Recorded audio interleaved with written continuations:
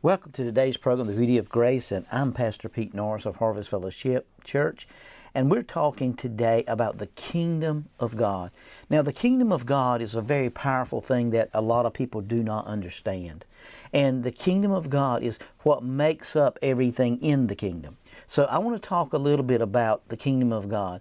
And the Bible says in Luke chapter 10, verse 25, "And behold, a certain lawyer stood up and tested him, saying, Teacher, what shall I do to inherit eternal life?" Now, if you'll notice something here, this certain lawyer was stood up to Jesus and he said, look, not how can I go to heaven, but how do I inherit eternal life?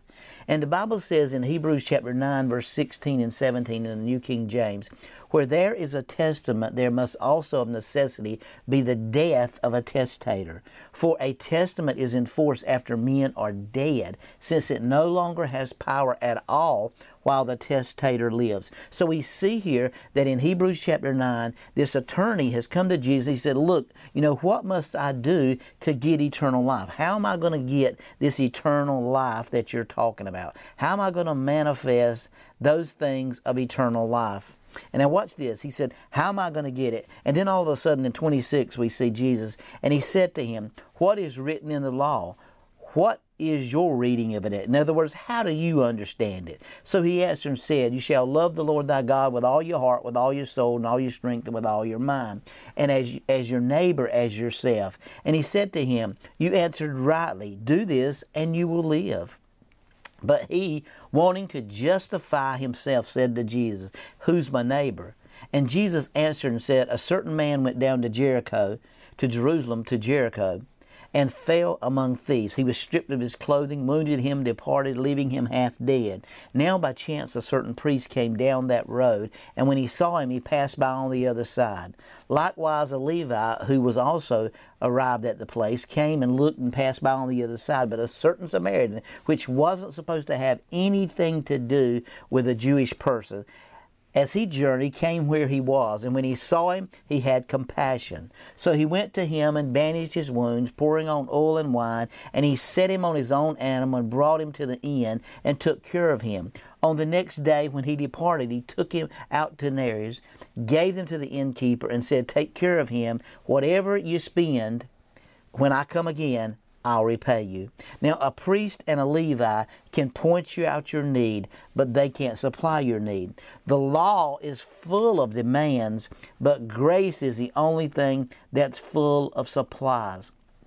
Now, I want you to see a few things here because there's some great revelation when we're talking about the kingdom of God. In Luke 17:21, lo here, lo there, for the kingdom is inside of us. So we understand that the kingdom of God is on the inside of us. This certain lawyer come to Jesus. He said, look, man, who's my neighbor? See, he missed all the other things. He wanted to know who his neighbor was. And Jesus said, it's not the scribe, it's not the Pharisee, but it's anybody you come in contact with outside of your domain, outside of your church people, outside of what's going on around you. So we see here that he said, well, how do I inherit eternal life? Now, the word eternal in Luke 10:25 is the word, it means perpetual, life of the age, life of the coming age.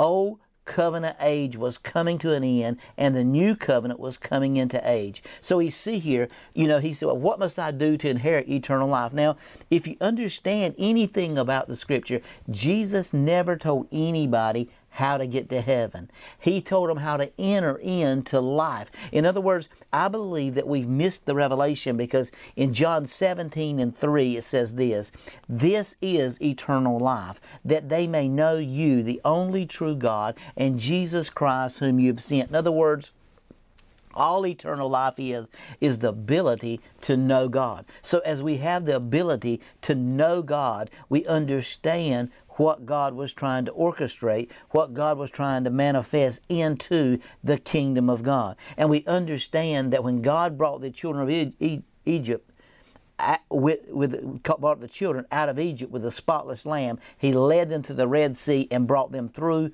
the water. The blood brought them out. The water brought them into baptism. From Egypt to Mount Sinai, it took exactly 50 days. We got to understand that this was the Passover. This was the time that God was moving and orchestrating Old covenant tells you what's wrong with you. New covenant tells you what's right about you. So we see here in Colossians chapter 1 verse 12, giving thanks to the Father who has qualified us to be partakers of the inheritance of His saints in the light. He's qualified us to receive all the things that the kingdom of God has provided. We got to understand that today, that the kingdom of God is living on the inside of us. And as we manifest the kingdom of God, we understand that the kingdom of God is orchestrating and moving in our lives to bring us to the point that we're able to understand, to flow the principles of the kingdom of God on the earth. And when we do that, we understand that we live by God's marvelous grace. It's not about our works. It's not about what we do. It's about what's already been done to us through Jesus Christ, King of kings and Lord of lords. And that's the beauty of grace.